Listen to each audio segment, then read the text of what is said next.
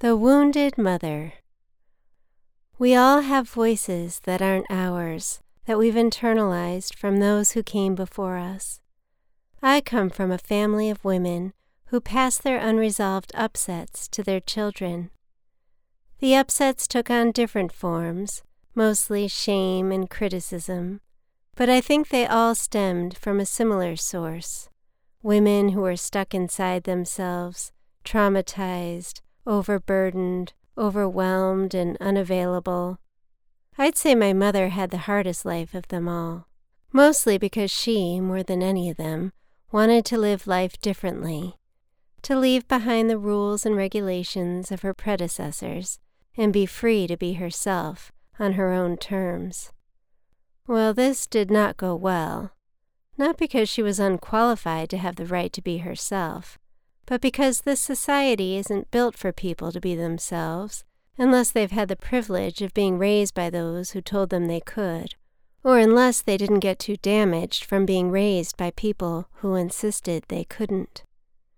My mother tried so hard to live life on her own terms, but there was always a problem in her way. And there's only so many problems a person can confront before they start believing they deserve them all. Yet because my mother still believed she was entitled to live her best life, she coped with the feeling of defeat a bit differently. She assumed all those toxic voices she'd inherited from her predecessors must have been implanted there in her brain by the government.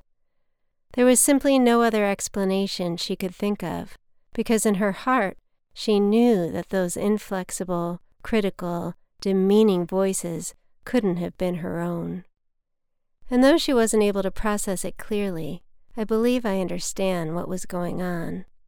My mother was shedding that collective criticism of all the women who had come before her, those women who had silenced their own voices after being told by other toxic people that their voices weren't viable enough to be heard, and who in turn silenced the voices of their offspring because the sound of their freedom brought too much resentment.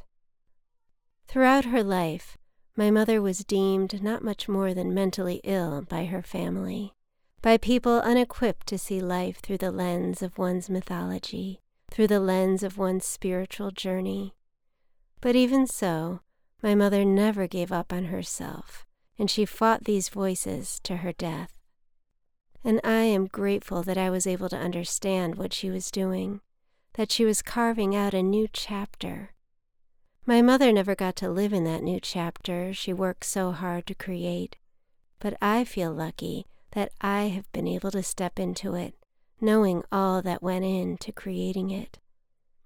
I know now in my bones how important it is to stay true to what calls my heart and soul, and I will never live a life that's perpetually burdened by all those voices that keep us so small, so punished, and so privately miserable. And I'm so proud of my warrior mother for finding so much courage in the face of generations of dysfunction, and for being so honest with me about every step of her journey. I'm not saying it was easy growing up with my mother. It was very difficult.